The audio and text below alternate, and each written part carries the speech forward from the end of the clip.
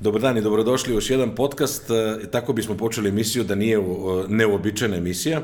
Naime, prošlo je tačno godinu dana od poslednjeg podcasta Naš biro i uz pretnje koje smo dobili od urednice Snežane, Marko Joka preko puta mene i ja, Ivan Zeljković Zeka, nastavljamo vlog koji se zove Joka i Zeka u Dubaju i evo nas posle tačno godinu dana jedna nova epizoda. Marko, šta se sve izdešavalo za ovih godina? Čekaj, nećemo pevati intro. Jo, jeste intro. Play intro music.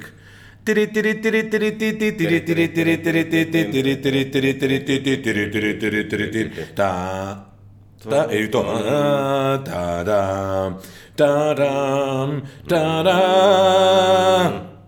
Dobro, ne klipuje. Čekaj, ovo u redu sad ovako podiše nivo. Dobro, hvala. Ne, ti kad mi kažeš, molim te, ti mi reci, znači... Razumem se ja malo u taj album. Nemoj da klipuju. Nije, evo sad gledam baš zapravo slago sam baš žešće. Poslednji je bio 1. maj 2018. Znači, sad smo 1. februar, 2. februar, znači prošlo je 7 i 2, 9 meseci. Da, dosta vremena. Da smo napravili po jedno dete, sad bi se već porodila ta žena, jel? Da, ali pošto ne radim na tom pitanju, slabo se toga nešto čuo. Počet ćemo sa oglasom. Marko traži. Šta se dešilo ovih 9 meseci? Ja sam bio u Abu Dhabiju i baš je bilo naporno snimati. Jeste. I ovo smo snimili Borat, sećam se to Kazahstana i to smo snimali ovde. Da. Znači, ali pokušali smo da snimamo na daljinu. Znači, Marko je dobio projekat u Abu Dhabiju, i to zanimljiv projekat jako. Sad možemo da kažemo. Možemo, da. To je Warner Bros. Theme Park, zabavni park Warner Bros. I to je najveći zatvoreni theme park na svetu i najveći theme park... Dobio je pretkjuče nagradu u onom Theme Park Insider nekom kao najbolji theme park na svetu, by the way. Ozbiljno. Čekaj, Petra, dođi vamo, Petra, dođi, brzo snimamo nešto. Evo, Petra je specijalni gost u podcastu, dođi sa ove strane. Brzo, trebaš da nam kažeš. Ti si bila u Warner Brosu Theme Parku. Jel si bila? Jesam. Smo bili u Warner Brosu? Da. Sećaš se? Da. Dobro. Šta ti je bila najbolja vožnja? Pošto je Petra voli malo ekstremne vožnje, koja ti je bila najbolja vožnja, se sećaš? Pa reci glasno, šta? Ne znam. Kaži. Ono što si ti visila sama što si išla bez nas. Da. Ptica trkačica. Ali meni je, znaš ko je meni bio najbolji? Meni je najbolje bio onaj što te podigne pa te izbaci napolje, pa kao na nekoj si planeti. Kao roller coaster, ali sa skrinovima velikim.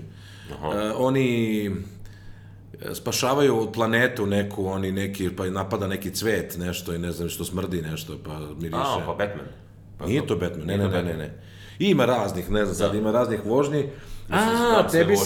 Tebi se sviđa onaj Riddler, ono što si sama išla, Da. Te je taj bio super. A Riddler Revolution, to je nam točno. Znaš, si čula što je Marko sad rekao, da je taj theme park proglašen za najbolji na svetu pre 2-3 dana? Stvarno? Da. Show. Da, baš je Eto, hvala ti Petra mora da žuri na gimnastiku. Batmana niste isprobali, Batman je super. Ali da, to je bio projekat koji sam celu prošlu godinu proveo. Da. Znači, kako brzo vreme prolazi. Ne, vodite tata, ali nije još vreme da ideš na gimnastiku. Okej? Ajde sam. Da. Izvini, šta si rekao posljednju rečenicu? Rekao, bilo je, celu prošlu godinu sam proveo kako je brzo proletelo vreme na projektu. Da, evo. I radilo se... A u stvari, ali moramo da odemo sad nekoliko koraka unazad. Marko je tu od 99. godine, znači ova godina predstavlja 20 godina tvog dolaska u Emirate i kad si došao, kog datuma, meseca? Ja mislim da je jun bio neki, maj ili jun. Dobro. Juni, da. Da, proslavit će prva... 99. Znači, mislim da sam bio tamo mesečeg dana, 40 dana. Nisi branio, čoveče. Pravo si. I u pravu si, nisam branio, da. Reci mi, znači 20 godina i sad u jednom trenutku došli ste bez dece, dobili ste decu dok ste bili ovde, sva deca su se rodila u Emiratima, kasnije su deca i Kristina otišli u Švedsku i ti si upao, što se tiče posla, u neku onako cool fazu, opuštenu fazu, idem na posao, sve radim levom rukom, plata stiže, ali volim ovaj režim, plata stiže, a ja ležim ili kako ide Pa jeste, nešto tako je bilo, zato što sam, pa znaš i samo, ranije sam mnogo u stvari radio i putovao sam za Abu Dhabi svoje vremeno svaki dan Da. I sve što sam zarađivao, samo sam davao, znaš, porodica, i onda kad sam se razveo, onda svako drugačije reaguje, ali ja sam jedva dočekao da malo uživam, da kažem. I ja se sećam jedan od utisaka, ajde, što sam bio mršaviji pa sam malo više trenirao, ali jedan od utisaka je zapravo bio da smo ti i ja mogli da u to vreme, bukvalno u sred dana, u podne nađemo se na plaži, odradimo trening 5 km i to. Takav ti je bio odnos prema poslu. Takav je bio dogovor isto sa firmom. Znaš, ja sam maltene, pošto sam sam ovde, onda imam tu slobodu da mogu da, kad se radi, radi se, kad se ne radi. Maltene kao privatna firma. Znači to. A jedno što je fiksna plata i mislim, dobra je firma. I većino su nije bilo mnogo, to je stvari servis, neki posao koji ne znaš kad će da bude, nekad bude frka, nekad ne bude frka. I onda je, većinom je bilo, to se svima čini, jer ljudi su ovde navikli da rade od 9 do 5, pod pritiskom i to, onda ljudima izgleda ništa ne radimo, u stvari ja sve u glavi to planiram. Bolete ovo. Ja sam mnogo radio, ali to se ne vidi, nije se videlo, tako ljudi ne razumeju. Ali onda kad su naleteli ti projekti interesantni, što sam se ja uvek i nadao da će da se desi, kad je počeo to da se dešava, onda sam se potrudio da nijedan ne propustim. I na kraju si napustio tu firmu, čim su došli zanimljivi projekti, ili tako? Ne, nego sam uradio, zadnje godine sam radio na nekoliko fenomenalnih projekata i to, baš sam, znaš i sam da sam radio 6 dana u nedelji. Ne, znam, šalim se. Ne, to je sad sledeća priča. To je sledeća priča, ali, znači, tvoja firma se bavi audio-vizualnim instalacijama, rekao bih. Znači, svi skrinovi mogući, display, 2D, 3D, virtual reality i to sve sad što je, da kažem, i zapravo je to, jedna od najpoznatijih firmi na svetu koja se time bavi. Sad, najstarija u svakom slučaju. Najstarija, da, i radi silne neke... Preko 50 godina je stara i bavi se... U Americi, Air and Space Museum i Expo i tako dalje. Kennedy Space Center. Ali reci mi sad, nekako mi se čini da opet i tu postoji neki disbalans između ljudi koji osmišljavaju te vožnje i realnosti da li je nešto moguće. Jer zašto te to pitam? Uvek je u marketinškom poslu i uopšte generalno razlika između salesa, kreative i produkcije. Znači to je ovi salesa ispričaju da sve može, ovi iz kreative smisle da sve može, a ovi iz produkcije hoće da odlepe posle kad treba da sprovede. I u kojoj meri misliš da je ispoštovano 100% ono što su oni zamislili i što se tiče Tim Parka, recimo, i tih svih? Mislim da je ta disproporcija mnogo manja u inženjerstvu nego što je tako nekim kreativnim delatnostima, zato što inženjerstvo, mislim, ne možeš da kreneš da praviš ako ne znaš tačno sve šta će, ili da li to može da se radi, uopšte se i ne kreće. I pogotovo na tom nekom svetskom nivou, da. Ta neka srazmera o kojoj ti pričaš, možda je to u početku tokom dizajna, znaš, možda se tad priča, znaš, i onda da li to može da se napravi. Bilo tih nekih rajdova što su stvari prvi put, pa su tek tamo testirani po prvi put, jer sve je to custom, znaš, sve je to, znaš, retko koji rajde ima neke vehicles koji su korišćeni ranije, nego sve je nešto novo, stalno to napreduje i oni i svi Tim Parkovi stalno pokušavaju nešto najnovije da donesu, ali to se sve razreši tokom dizajna i onda se, kad se dođe tamo da se radi, sve se zna šta se radi, nema greške. Dobro, to ćeš ti gostovati kod mene u The Change-u i onda ćemo malo dublje zaroniti u te teme. Znači, radio si na tom velikom projektu, Vesela mašina, nekako čini mi se da je prilično doživjela neki vrhunac, nešto smo testirali prošlu godinu, da sviramo svaki petak, mudro si rekao, svaka ti čast, što si rekao da će to da radi sam. Ja to znam. Da, zacrnio sam lepo i rekao nema toga ništa. Da. I sad je Vesela mašina dobila jedan, ajde kažem, steady, kako se kaže na srpskom, odnosno... Stabilan, nije stabilan, nego redovno se pojavljivala i imala puno posetilaca i svega i napravili smo jednu pesmu, međutim, evo sad i to moram da proverim,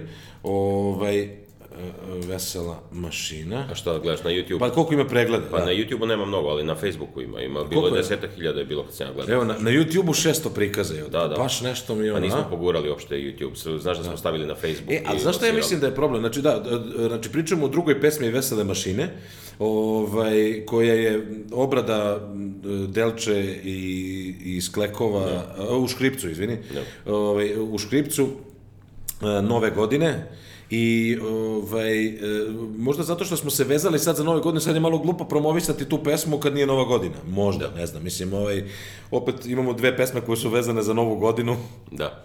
Možda malo promenimo temu. Možda za kinesku Novu godinu sad. Da, evo, utorak je sad kineska Nova godina, tako da čekamo. Dobro, kako se tebi čini perspektiva Vesele mašine, evo sad ide i svirka u Abu Dhabiju ovih dana, bi trebalo da... Meni se ovaj pace mnogo više sviđa nego onaj pritisak svaki petak.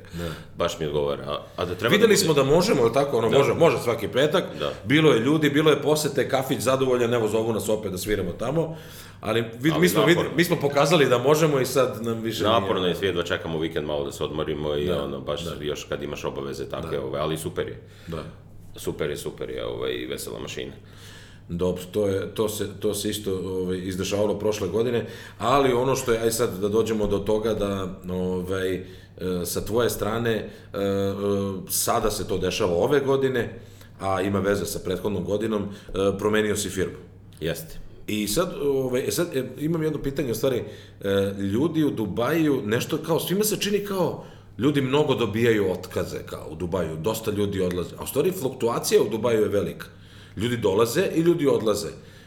Da li ti se čini da sad ovo što kao ljudi, ja znam za par ljudi koji su dobili otkaze ili su im se firme jednostavno pomerile iz Dubaja, centrale i tako dalje, je li to nešto neuobičajeno, ti si tu 20 godina, u odnosu na to kako je bilo pre? Pa ja mislim da jeste, mislim da je, čini mi se da jeste taj slowdown primetan, mislim primetniji nego ikada ranije, i to se vidi u svama, dobro normalno nema u novinama, ali dešava se padaju cene stanova, što znači da oni dalje kažu da više ljudi dolazi nego što odlazi, znači imaš porast ljudi, ali osjeća se da ljudi dobijaju otkaze. Ja, eto, kod mene vidiš opet kad kažeš, i prošli put kad je onaj bio najgori, onaj slowdown, to se osjeti u nekim industrijama odmah, to je uglavnom taj construction, to prvo primeti, pa onda posle tek one neki telekomunikacije gdje je radila moja bivša žena ili farmacije gdje radi neki ljudi koji znamo, oni to nisu ni osjetili. Znači, uopšte nikakav problem nisu osjetili. Znači, neke industrije to osjete, neke ne. Evo, kod mene, ja sam vezan za tu construction industriju, međutim, evo, i ova firma zapošljava ludački, ova gdje sam prešao, a i ova stara hoće da raste na ovom tržištu i oni hoće da zapošljavaju. Hoće ti kažem, odjednom i znači, ne vidim u tome da je slowdown. Znači, ali to su opet, kažem, sve je to personalno neko iskustvo, a očigledno je Dubaj toliko porastao da to jednostavno te promene neće biti toliko, zato što ljudi zavise jedni od drugih i više se pojavilo i servisa i proizvoda i svega.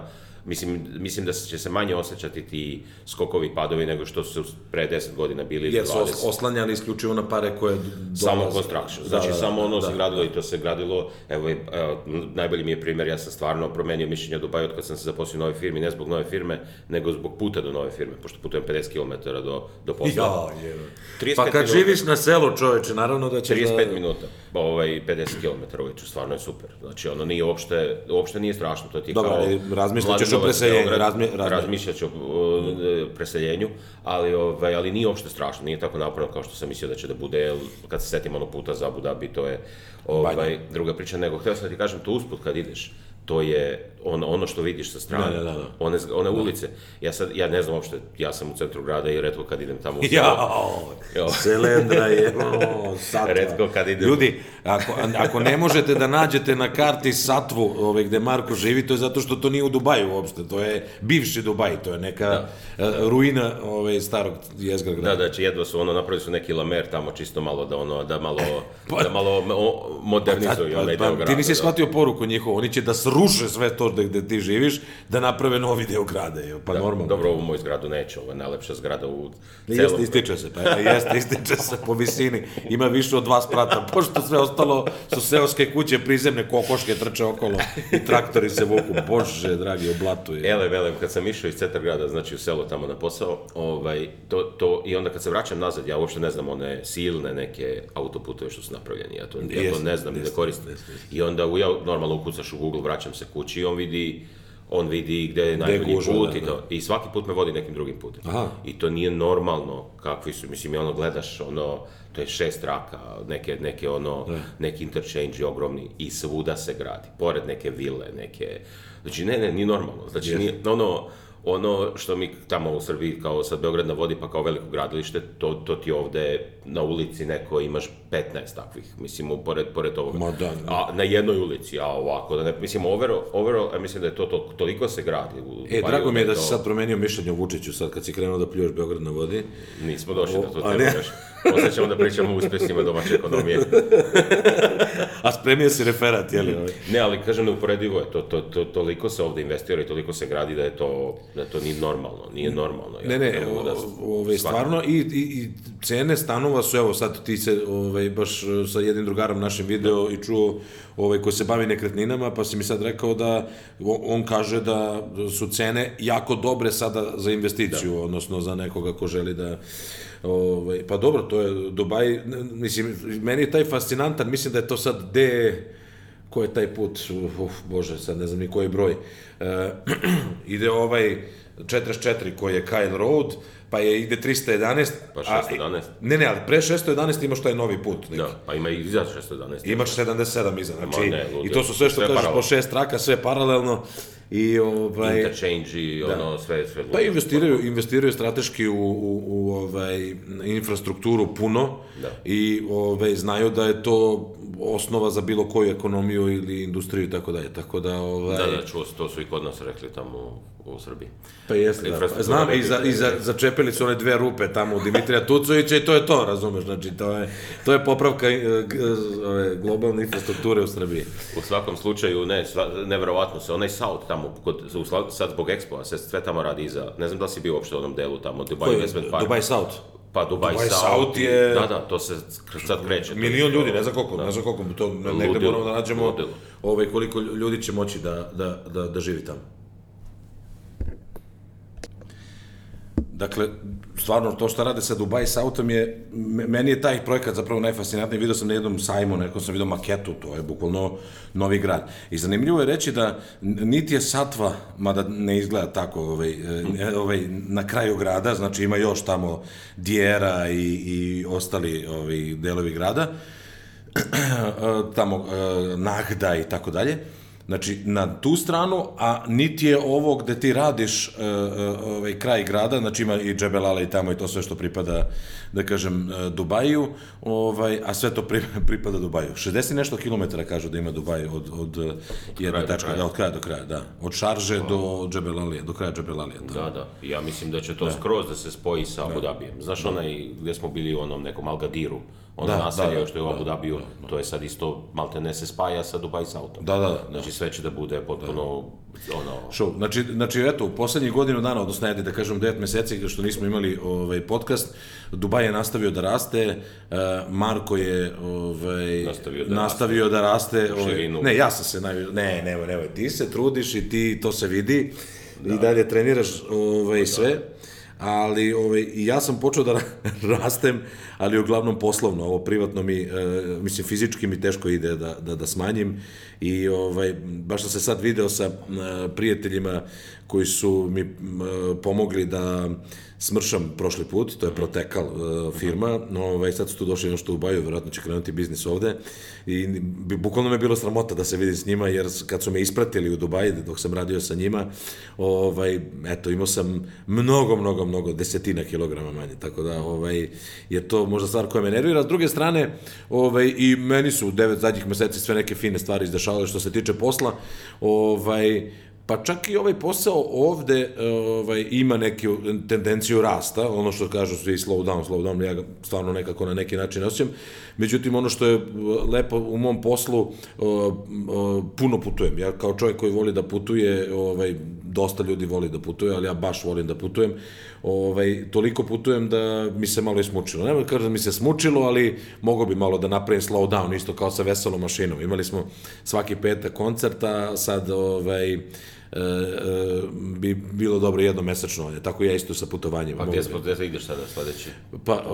Pa sledeći odmor, idem u Azerbejdžan, bio sam, često sam u Singapuru, obzirom da moja, ajde kažem, bratska firma Creative ima tamo svoju headquarters i radimo dosta sa velikim firmama u Singapuru i nekako, baš sam se prošli put kad sam došao sad već to je normalno, ali prošli put kad sam došao u Singapur mi je bilo kao, znaš, nije kao došao sam kući, ali kao došao sam na domaći teren, ko što kažeš ti, došao sam iz Beograda u Mladenovac, vratio na Kosmaj malo i to sve, sad što je let 8 sati, posle razmišljam, pa dobro, šta je, ako odeš, lupam sad, od Beograda do Stare planine 5 sati vožnje, tako da samo sam promenio prevozno sredstvo i drago mi je da to sve ima neko opravdanje u biznisu, nije to samo, naravno, daleko od toga da je trošenje para, nego se trudimo da to sve bude rentabilno i da služi nekoj posle. I mnogo mi je ono što mi je drago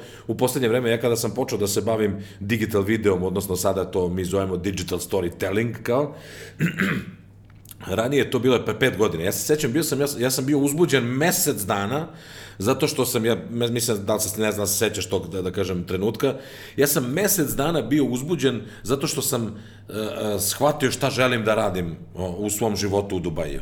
I evo, posle 5 godina me nije napustila ta entuzijazam. Ne, naprotiv. I ono što je bitnije, tada je bilo strašno teško bilo šta napraviti, koji video, zato što je to bio video to su jako jeftini, jednostavni videi koji služe za uglavnom društvene mreže, ali za neku internu komunikaciju u firmi, za sastanke i prezentovanje firme i tako dalje.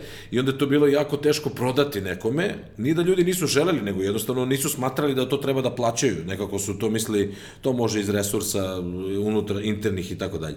Međutim, sad smo došli u situaciju da ljudi jednostavno imaju potrebu za tim i sve više imaju potrebu, i sve više će imati potrebu za tim. Sad treba uhvatiti pravo neko mesto da se pozicioniraš, ali ono što je meni izuzetno drago, možda čak i više od pare, je što sam kreativno uključen u procese, izmišljamo nove neke sisteme, nove pristupe, nove neke principe rada i tako dalje, i to je jako uzbudljivo. Eto, to je zadnjih, hajde da kažem, 9 meseci mojih, ajde kažem, kad pogledamo u gledalo, nema gledalo, nego u retrovizor, šta mi je najuzbudljivije. Evo, bukvalno sam se sad juče sam se vratio iz Singapura. Opet smo radili čak dva inovativne neka pristupa i opet nešto tu se trudimo da establišujemo kao novi sistem i tako dalje. Eto, to se dešavalo kod mene. Fenomenalno. Deca, dobro. Koliko razliku u vremenu? Pa 4 sata sa Dubajem, 7 sati sa Srbijom. 4 sata, znači... Za Singapur pričam, da. Singapur. I nije ti 4 sata, ti nije problem kad se vratiš? Pa 4 sata, nije da nije nešto, ne znam da li ima veze s godinama, što je, znači, sad mi ovaj problem i sa Srbijom 3 sata mi je bio, par dana mi je trebalo da se naviknem, i evo, već 2 dana ne spavam kako treba ovde u Dubaju, ali to je sve nekako... Možda je sekiracije. Pa moguće to je... Sigurno tako. To je sigurno tako da... Super, znači deca su dobro, škola, sad sve se stabilizovali. Ma da, oni su sad promenili školu, ušli su, sad su ova nova škola, baš nova škola otvorena, čak nemaju sve razrede. Ili blizu tamo isto? Pa na sličnoj udaljenosti, to je blizu, 6,5 km od kuće, to je, za Dubaj je to, evo 10 puta bliže nego ti poslu. Ali to je, recimo, eto, kad bi neko živeo, ne znam, na kraju blokova, a ide u školu na Trg Republike, to kod nas ne biva. Ali, kažem, nova je škola i deca su oduševljena meni, ono što se meni specijalno sviđa, imaju jedno 6 kabineta za muzičko, imaju kabinet, pa 20 klavijatura, pa imaju studio za snimanje, pa studio za bumljevima, pa melodike, frule, flaute, otko znam, i mnogo podaju na to, na muziku i na sport, mnogo više nego prethodna škola, tako da mi se baš to sviđa. A znaš koga su juče deca videla, sam ti rekao? Zack Kinga. Ne znam Zack. Da. Pa gde? Pa bio na nekom festivalu ovde. I sedimo mi juče za ručkom. Evo, to je jedna lepota, kako se zove, Dubaja. Sedimo juče za ručkom i pričamo. I kaže Luka, Zack King dolazi u Dubaj. Inače, Zack King je youtuber, jedan od prvih youtubera, a poznat po tome, i na Vine-u je radio platformi koja više ne postoji, poznat po filmskim trikovima koje koristi u svojim videima. I Luka kaže, dolazi Zack King u Dubaj. Kaže, kada dolazi Luka? Pa nekog prvog, ne znam kog meseca. Ja kao, aj šta da radim? Ja pogledam i juče bili stajali u redu, slikali se s njim, imamo selfije, pa da, očekaj se, pokaže slikicu. Fenomenalno. Dobro, to što kažeš, ovde ljudi dolaze, stvarno ima dosta celebrity, ja posećuju. A kad smo kod toga, pre jedno opet sam se nešto vraćao, bio u Singapuru, sećam se, pa ima jedno 2 meseca u Šarži, na domak Dubaja, bio je Gary Vaynerchuk. I ja sam iskoristio priliku, pošto mi prilično, ja sam već dosadan mojim, evo, Zach King i deca. Već sam dosadan svojim saradnicima, koliko citiram Gary Vaynerchuka u tog svoje priče, sad jurimo... Stop overthinking. Da, stop overthinking, just doing, da. Sad zapošljamo čoveka koji će biti zadužen za interno, za social mediju i tako dalje. I jedna od stavki je da li prati Gary Vee. Ako ne prati Gary Vee, neću da pričaš čoveku. Znači, to nam je pravac. Da, tako da ljudi dolaze, evo, kažem, deca su juče videli Zach Kinga, bio je Gary Vaynerchuk, a znaš šta je od 16. oktobra na ovamo? Ne, 16. oktobra, ne znam. Na 16. oktobra pa nadalje, Fantom iz opere dolazi u Dubai Opera. A, stvarno? Jedno mesec dana će biti, da. To treba vidjeti. Ja sam najveći fan Fantoma iz opere i, nažalost, nisam još gledao verziju u pozorištu na Terazijama u Beogradu, ali eto, to je još jedna lepa stvar koja se dešava u Dubaju tamo negde od oktobra. A valjda ćemo imati još jedan podcast do toga, do tog vremena. Tako da, eto, to je to, deca idu u školu, supruga radi, napredovala na poslu, ne znam, pa da, to se desilo u ovih 9 meseci. Znači, samo plus. Pa jeste. Nekako napravio sam, kada sam, to je bilo, znači, 17. oktobar, znači nije bilo podcasta, napravio sam jedan kratak video, 5 godina u 5 minuta. Da. I glavna konstatacija mi je, žao mi što nisam ranije otišao. Sad, možda to ne zvuči patriotski ili ovako ili onako, ali mislim da stvarno toliko se opcija otvara, toliko mogućnosti, toliko nekih stvari koje ti ne možeš ni da zamisliš sedeći u Srbiji, pa kao radeću ovde pa ću imati veću platu. Nije samo stvari veće plate, kao i tebi, ti si sada u tom stadijumu, da je sad bitno i koje projekte radiš, i da li je nešto što je tvoja pasija ili da ti je interesantno i tako dalje. Tako da, Pa to je interesantno, mislim, evo sad ja imam moj sin je 15 godina i sad je već vreme da razmišlja o univerzitet i to. Treba da dođe sad, inače, krajem februara.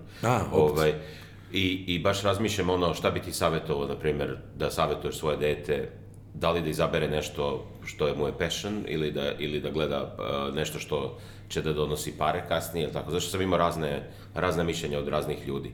Znaš, šta bi ti u stvari, kad bi ponovo kretao iz početka i birao univerzitet, šta bi, na osnovu čega bi izabirao? Pa, znaš kako, evo, moj primer je da sam ja studirao geografiju i završio geografiju, diplomirao geografiju, jako bitno napomenuti posle dosta studiranja. Ja sam to upisao iz ljubavi, jer prosto kad sam završavao, moja perspektiva je bila da živimo u takvom vremenu, prvo u takvoj zemlji, pa onda u takvom vremenu, znači to su bile neke, kad sam ja upisivao, 94. godina. Da. Šta je bilo u mojoj glavi 94. kad 93. smo imali 3 eura, 3 marke platu i ne znam ja šta. I raspad Jugoslavije i sve to, i onda kao čemu sve? Čemu fakultet? Jer kao i ovako, to je bilo moje razmišljenje, koje nije se mnogo promenilo do skora, rekao bih. Jer kao, ajde već kad studiram, jer završio sam gimnaziju, glupo je da ostanem sa gimnazijom, ajde studiram barem nešto što volim. I stvarno, moj tata je geograf, stvarno mi je ulio lepu ljubav prema geografiji, putovanjima, istraživanjima i tako dalje. Mada je njegova grana potpuno... Ispostavili se da smo diplomirali na istoj katedri za stanovništvo, ali on je to voleo, a ja sam stanovništvo izabrao zbog moje trenutne situacije, jer sam birao Emirate da mi budu, kako se zove, tema za diplomski rad. Elem, ako me pitaš šta bi posavjetovao nekome danas i u ovo vreme, ja toliko nekako mislim da je bitno da je čovek srećan u onome što radi, jer navešću ti primjer, imamo mi jednog drugara ovde, koji je završio mašinstvo, ja mislim, u Beogradu, i on meni kaže, čoveče, ja svoj posao ne volim. Da. I kaže, ja idem ko po kazne svaki dan na posao, tamo nešto kao radim, a ide mi, on je sa svim desetkama završio tako nešto, znači ide mu, dobio je posao, jedan, drugi, živi jako lepo u Dubaju, živaju u nekim drugim zemljama i tako dalje, ali on kaže, ja ne volim svoj posao. Da meni to dete moje kaže, ja bi se obesio. To znači da sam ga ja nešto možda loše usmerio ili tako dalje. Mislim da čovjek treba da bira ono što voli da radi, ali ne sme da isključi i tu dozu da od toga može se živi, jer nekako sad da radiš, da studiraš, ne znam, istoriju umetnosti ili ne znam šta sad neke... Pokajaćeš se posle. Pa ne, bukvalno ćeš stati ispred sebe i reći šta posle. Opet, ako sam ja studirao geografiju, a paralelno sam radio na medijima, pa sam sad uzeo, bukvalno sam, ja sam bio u jednom trenutku razmišljao da mi sad neko ponudi, pošto je u medijima bilo više para nego u geografiji. I sad je, ali i u geografiji se malo, popravila situacija, ima tu nekih projekata evropskih, onih i tako dalje. Ali da mi je neko rekao, evo, imaćeš isto para, sad kad kažem isto para, nije stvar isto para, nego da možda živiš od toga, da ne moraš da se krpiš i tako dalje, radeći geografiju, neko istraživanja, da ideš po terenima, da pišeš neke monografije, radove i tako dalje, ili da radiš u medijima, ja stvarno u tom trenutku ne bi znao zašto da se odluči. Međutim, sad mislim da sam stvarno dobro izabrao, znači ipak mediji su donosili i pare i neke druge stvari i mislim da su od mene napravili nekoga ko uživa u tome što radi. Ja stvarno, evo, ovaj podcast što sad snimamo, nažalost ni dinar ne dobijamo za njega, a to je jedan opet... A nemamo ni cilj, da dobijemo. Što nemamo cilj? Ajde, uplatite nam... Ajde, otvorimo na Patreonu, hoćeš? Ajde vidimo kako to radi. Ajde, naučimo kako radi. Ajde kako da vidimo, pošto mi smo i ovaj podcast krenuli da bi naučili kako radi. Elem, i mogu ti reći da mi sad pomaže u poslu, to što znam kako podcast funkcioniše, kad me pitaju ljudi i tako dalje, i tako dalje. Znači, ja bi savjetovao detetu da radi ono što voli, sigurno. Jedna stvar je da ipak ima malo uvida, kao što recimo Petra voli da crta. Ali onda smo mi sad malo uveli u razmišljanje, ok, ako voliš da crtaš, bavi se arhitekturom, interior dizajn, nešto što može ti donese pare. Mislim, ok da slikaš, da budeš ispunjen slikar ili ne znam šta. Možda da ti bude i hobi, ne mora da bude... Apsolutno. Ali opet sa druge strane, Van Gogh je prodao jednu sliku dok je za života. Mislim, a sad je konkurencija među slikarima mnogo veća nego što je bila. Ima još jedna samo komponenta koja mislim da je važna, zato što za decu će da bude, jednostavno menja se vreme. Dobro. Menja se vreme i postaje sve lakše da se preživi. Znači, sve će manje biti potrebe za time da radiš da bi preživeo. Znaš, sigurno, raste jednostavno jeftinije hrana, smeštaj, sve postaje pristupačnije i ta generacija koja dolazi će da živi ja mislim, bit će vjerojatno taj standard income da dođe u Evropi nakon nekog vremena, znači dobijat ćeš platu s kojom ćeš možda preživiš bez da radiš išta. Znaš, Pa to već ima u nekim zemljama, u Švedskoj, ja mislim da si mi ti pričao, Ne, to su u Švajcarskoj imali su oko toga referendum, pa su izglasili da neće. U Srbiji bi isto sigurno ne bi pristali na to, da im neko da džabe pare, ali dobro, to je drugačiji mindset, znaš, što misle kad ti da država, to je džabe. Ali hoću da ti kažem, to sigurno sve ide ka tome, znači sve je, i to ti je još dodatna komponenta koja ja mislim da dodaje na to da treba da radiš ono što voliš. I šta si pričao sa Milošem? Si pričao sa Milošem na tu temu ili... Pa ja sam pokušao s njim, on voli tako, u stvari znaš šta, za njega je problem što je on multitalented, on je stvarno dobar u svemu, u školi je dobar u svemu, a kad on meni najviše mu se sviđa istorija, znaš, geografija. Znaš, najviše mu se sviđa istorija, to mi tako kaže, znaš, i ovi ga hvale tamo, znaš, iz geografije istorije, baš me čudi za razliku od ovog mlađeg Đoleta, koji će sigurno da bude inženjer neki, vidi se da je, znaš, matematiku rastura i toga, interesuje kako stvari radi i to. Tako da ne znam, znaš, eto je teško da se posavjeti. Jer sad je moj cilj da mora da odluči da će da studira u Švedskoj, da će da studira u Srbiji, da će da studira ovde, gde će da studira, u Americi, u Engleskoj, znaš, To je problem, mislim, jedan od problema koji sam ja vidio ovde sa decom, nemanje želje, a još manje imanje nekog drajva da se ta želja ispuni. Ja hoću ovo. Pa ja mislim da tu ga treba slušati. Ono što je po meni bitno, za šta god da se odluči, mislim da je ona stvar koja mene katastrofalno ježi zbog mojih grešaka iz mladosti, da kažem iz mlađih dana, a to su ti krediti. I mislim da je to velika polemika sada da opet će doći do tog nekog babla i pucanja, ti studentski krediti koji se dešavaju, koji se najviše maha imaju u Americi. A sad je počelo i u Evropi, u Engleskoj isto tako. Ne, ja to bukvalno po cenu nestudiranja, a mislim, pritom on ima srpski pasoš, i živi u Švedskoj gde je to besplatno, ima u Srbiji mogućnost besplatnog studiranja, tu nema nikakve filozofije. Meni bi žao bilo da znaš, kao iz neke... možda će se promeniti stvari u Srbiji dok on da završi studije i tako dalje, ali ono što, jedna stvar koja mislim da se neće promeniti, to je zatvorenost našeg naroda i gledanje samo onako suženo nešto, nekako meni, možda zato što sam se ja preselio ovde, možda i Emiraćani isto tako suženo gledaju, ali sama činjenica se ti preseliš negde, da se baciš u vatru i da ti je ceo svet otvoren, ja bih volio da tako i moja deca razmišljaju. Šta god da rade, kako god da rade, samo da ne budu zakucani u jednu rutinu, znaš, vidi, ja ništa ne mislim da ljudi koji su na selu ili rade, ne znam, negde u neke nekreativne, neke ubitačne poslove, ne znam, da li na šalteru ili u fabrici zavrću neke, oni što bio sam u nekoj fabrici sladoleda, čovjek kašikom kojim se jede supa, preliva, znači kutija sladoleda, 400 grama, i on preliva kašikom jagode baca preko sladoleda. I to mu je ceo posao. Da, pa dobro. Pazi, ima takvih poslova koliko hoćeš, čak i većina takvih poslova, sve ih je manje i manje, ali većina takvih poslova... Ne, hoću da kažem, volio bi da moje deca imaju opcije, da imaju želju, da imaju drive i neku pasiju prema nečemu. Nek se izbore, pa ako će bude umetnik, šta, kakve veze ima, nek bude umetnik, ako će bude srećan, nemoj samo tamo umre od gladi ispod nekog mosta, to mi je jedino.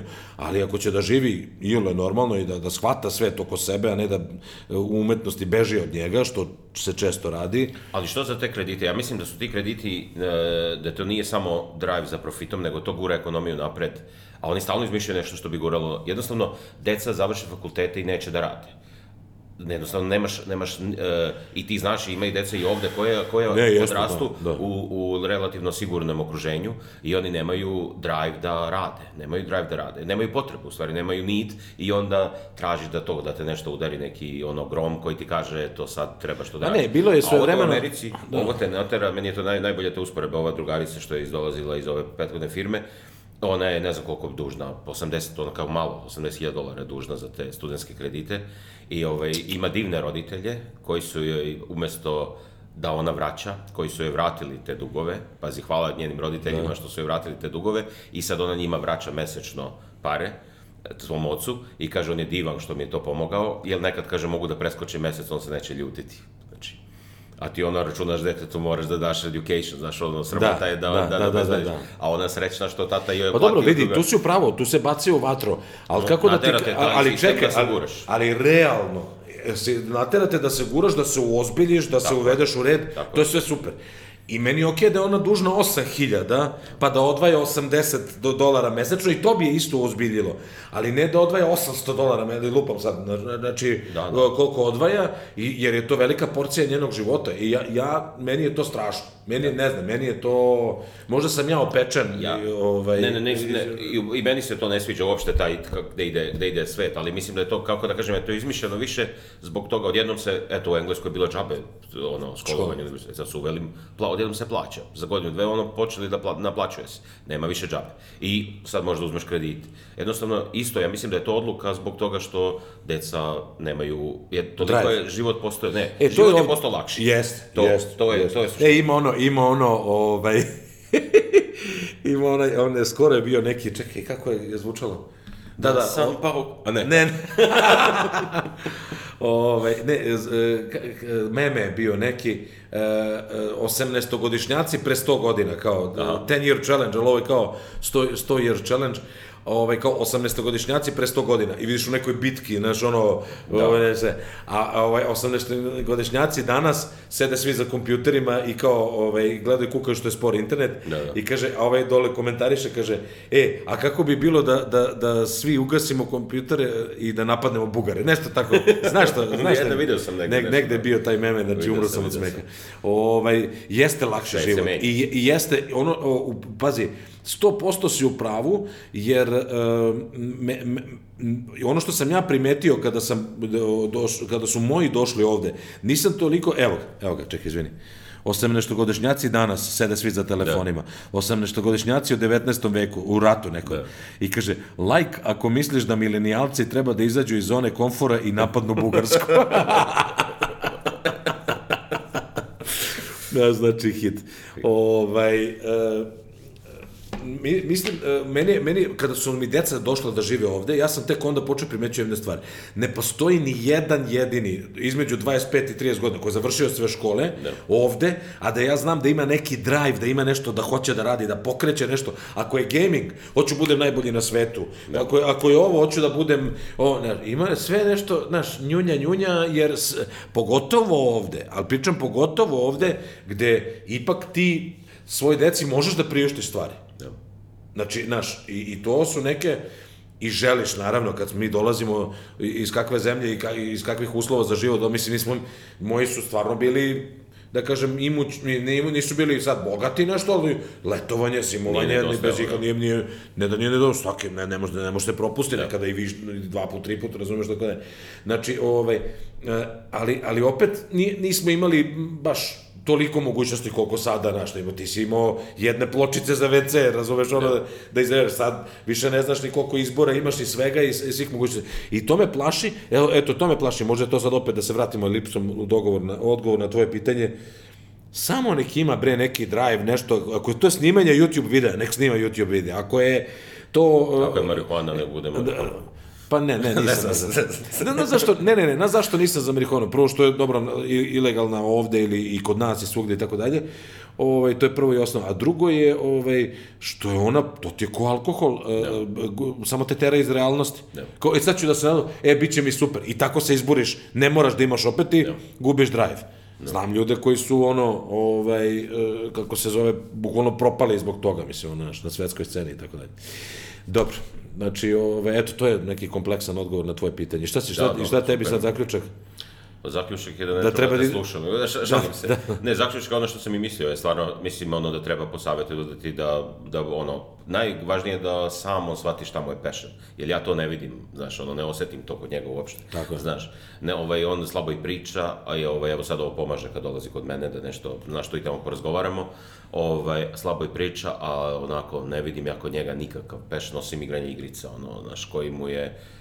Znaš, nema ono... Ja sam sad pričao sa prijateljima, jučer smo se videli to kad smo bili da vidimo Zack Kinga, njihova ćerka je išla sa nama, a sin se vratio u Srbiju i u Novom Sadu studira.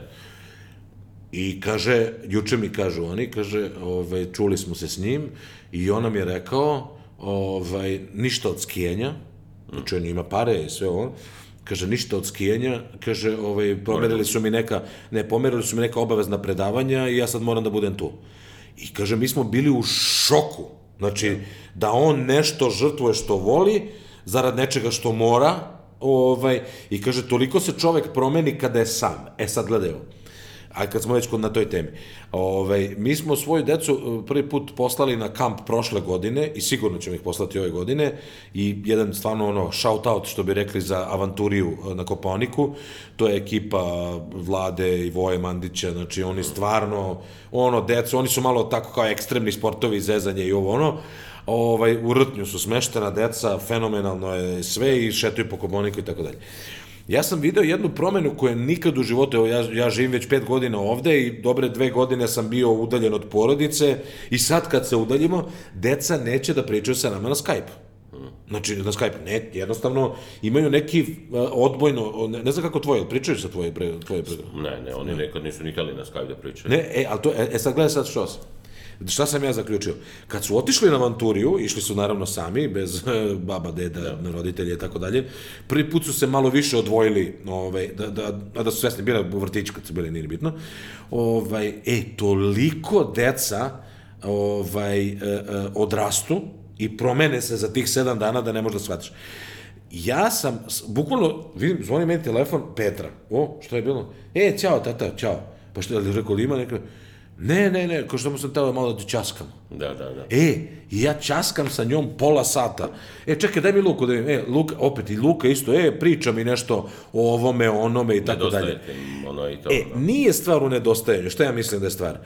Oni su konstantno obasuti pažnjom, oni su konstantno u centru sveta, svih i svega dešavanja. Mi imamo neviđenu sreću da prvo imamo babe i dede, kako se zove, jedne i druge, i moje i Vesnija, i imamo neviđenu sreću da bukvalno se bore kod koga će više vremena da ostanu, to baš ne znam mnogo ljudi. A to na zapadu više ne postoji, to je škod nas. Ovo ne, ovo je, mislim, to već... I moji su tako isto. Mislimo, i šta hoću da kažem, i stalno su obasuti pažnjom, i stalno su u centru pažnje, znači, kad nisam ga u top stavio Luku, ja dolazim kod mojih i sad kad smo bili, leži on u krevetu, prvo kod nas se ne jede u krevetu u kući, Vesna to, naravno, Slavonka ne može se dozvoliti da se mrvi u krevetu i tako dalje, čisto uredno, i što meni žao, pošto ja sam ranije voleo, eto viš, mene mama isto razvazila, kaže Luka ovako, jogurt, ne znam, jede nešto i viče, jogurt, ja ako ulazim na vrata, kažem, pa dobro, nisi u kafani, razumeš, nešto i u kafani kažeš da znite mogu jogurt.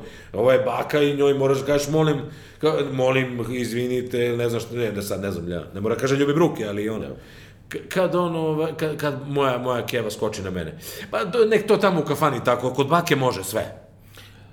Znaš šta, ja isto imam mišljenje kao ti, potpuno. I ja to isto sam pokušao kod moje djece, ali moja bivša žena, na primjer, ona ne misli da tako treba.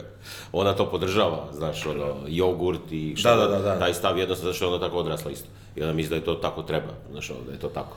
Znači, kad imaš, znaš, nismo imali isto mišljenje oko toga, a i deca stvarno, nemaju te neke osnovne odnos prema starijima, ne postoje, nemaju to. Nadam se da će sami od sebe, kad porastu, da to izgrade, ali jednostavno, znaš. Pa mi se baš žestoko trudimo da budu svesni svoje sredine i tako dalje. Biće normalni, lakše će im biti kad budu stariji. Ali šta hoću da kažem, mislim da je tu zaključak da decu treba pustiti. Evo, Petru sam sad odveo na gimnastiku, da je spustim liftom, pa da je gledam da ide, a oni idu u zgradu do ovde. Prva zgrada do, nema prelazk ulice, sve ovo ivičeno, parkić, razumeš i tako dalje. Ja sam je dopratio i pogledom, sad moram da je pogledam.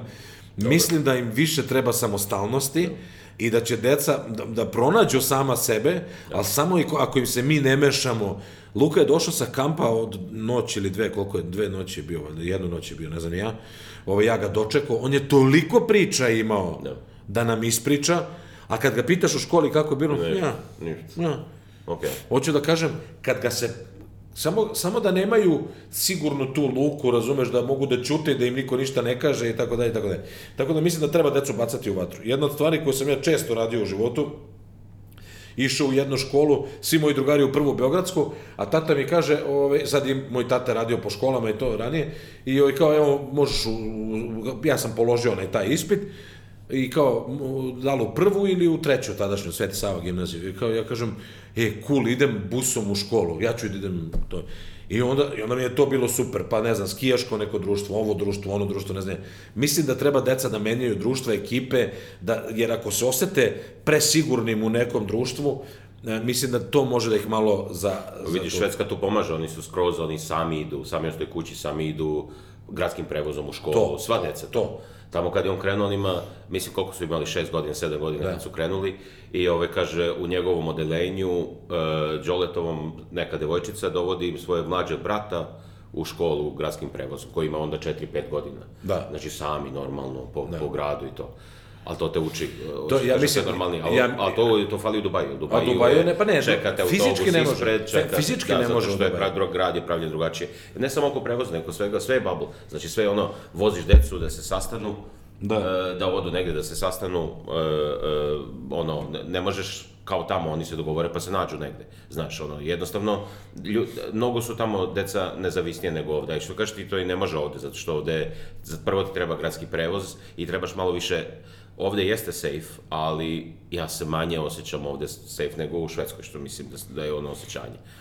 Ja imam osjećaj taj, za decu. A zato što ti živiš u tom delu grada? Ne, zato što, na primjer, da pređeš ulicu, tamo će da ti, znaš, mnogo se drugačije ljudi odnose prema deci. Prema životu. Ovdje će, prema životu. A ovdje, znaš, šta ti je predodređeno, to ti se desi. Znaš, mislim, Jure, znaš sam kako vozi lokal.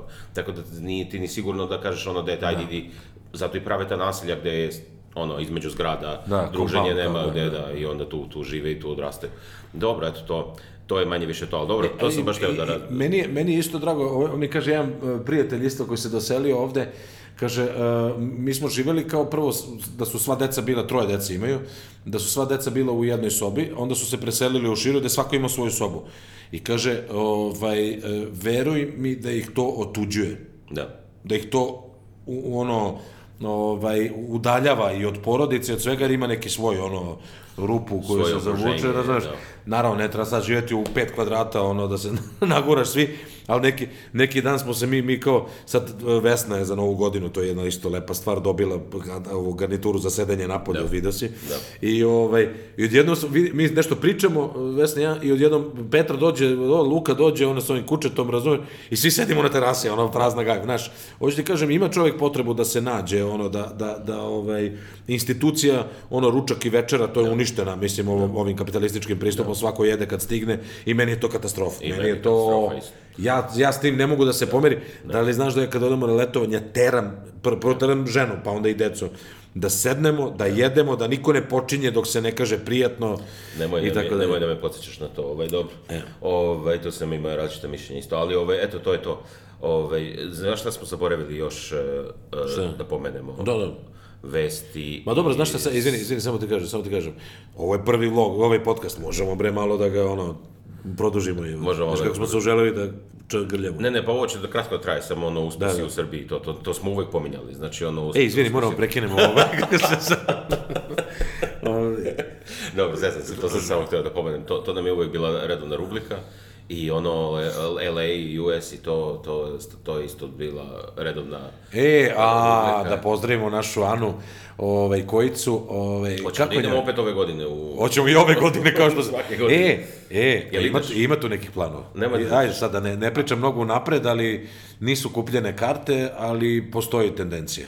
Je li West Coast, East Coast ili ne znaš još? Da, i West Coast. West Coast, East Coast.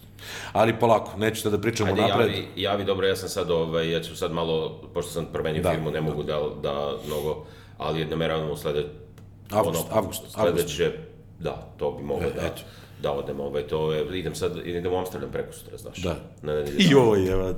Ja idem u Azerbejdžan na skijenje. A ti su ideš 15. 15. dobro. Da mi ostaviš ključ. Da, važi. Dolaze mi kumovi prvi put u Dubaji. Napravio sam jedan, ne vidiš to za Snežu. Baš da vidimo da sluša do kraja podcasta. Ne verujem da će... Nema šanse, bre, ona samo prelista samo i onda, kako se zove, napiše tamo članak. Napravio sam jednu listu, jedan Word dokument, šta predlažem ljudima da vide kada dođu u Dubaj. I sad sam već iz 2 puta dopunio tu listu i lepa je. Hoću da stavim na biro, da imamo kao članak koji može se dopunjuje stalno sa svim linkovima i tako dalje, nekih lepih stvari koje se vidi. Pa kad vidiš to, možda i pre nego što izdamo, da dopuniš ti, možda malo da dopuniš neko i da to radimo. Dolaze mi kumovi prvi put i onda, znaš kako to sad, kad dođeš na tih, oni dolaze na nekih 10 dana, imaš tu Burj Khalifu i Dubai Mall, to je jedna stvar, Gold Souk i Asif, taj tamo novi i Etihad muzej, to je druga stvar, Le Maire tamo. To je ta Selender, prvo da obiđeš, završiš s tim.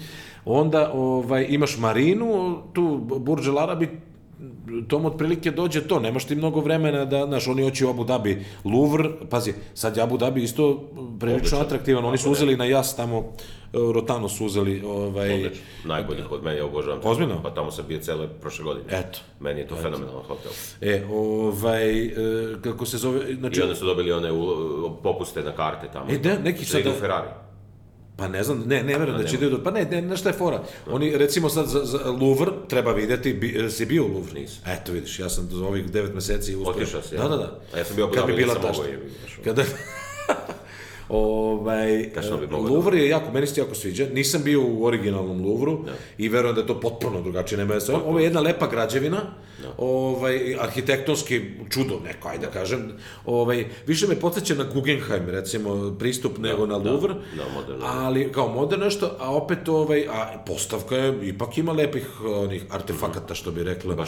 Malo ima neka istorijska neka, malo novija istorija, malo umetnosti, tako da meni je jako lepa cela priča, atmosfera, imaš audio guide, o svemu možeš da slušaš i realno ti treba 4-5 sati da obiđeš. To je dovoljno. Da. Stvarno.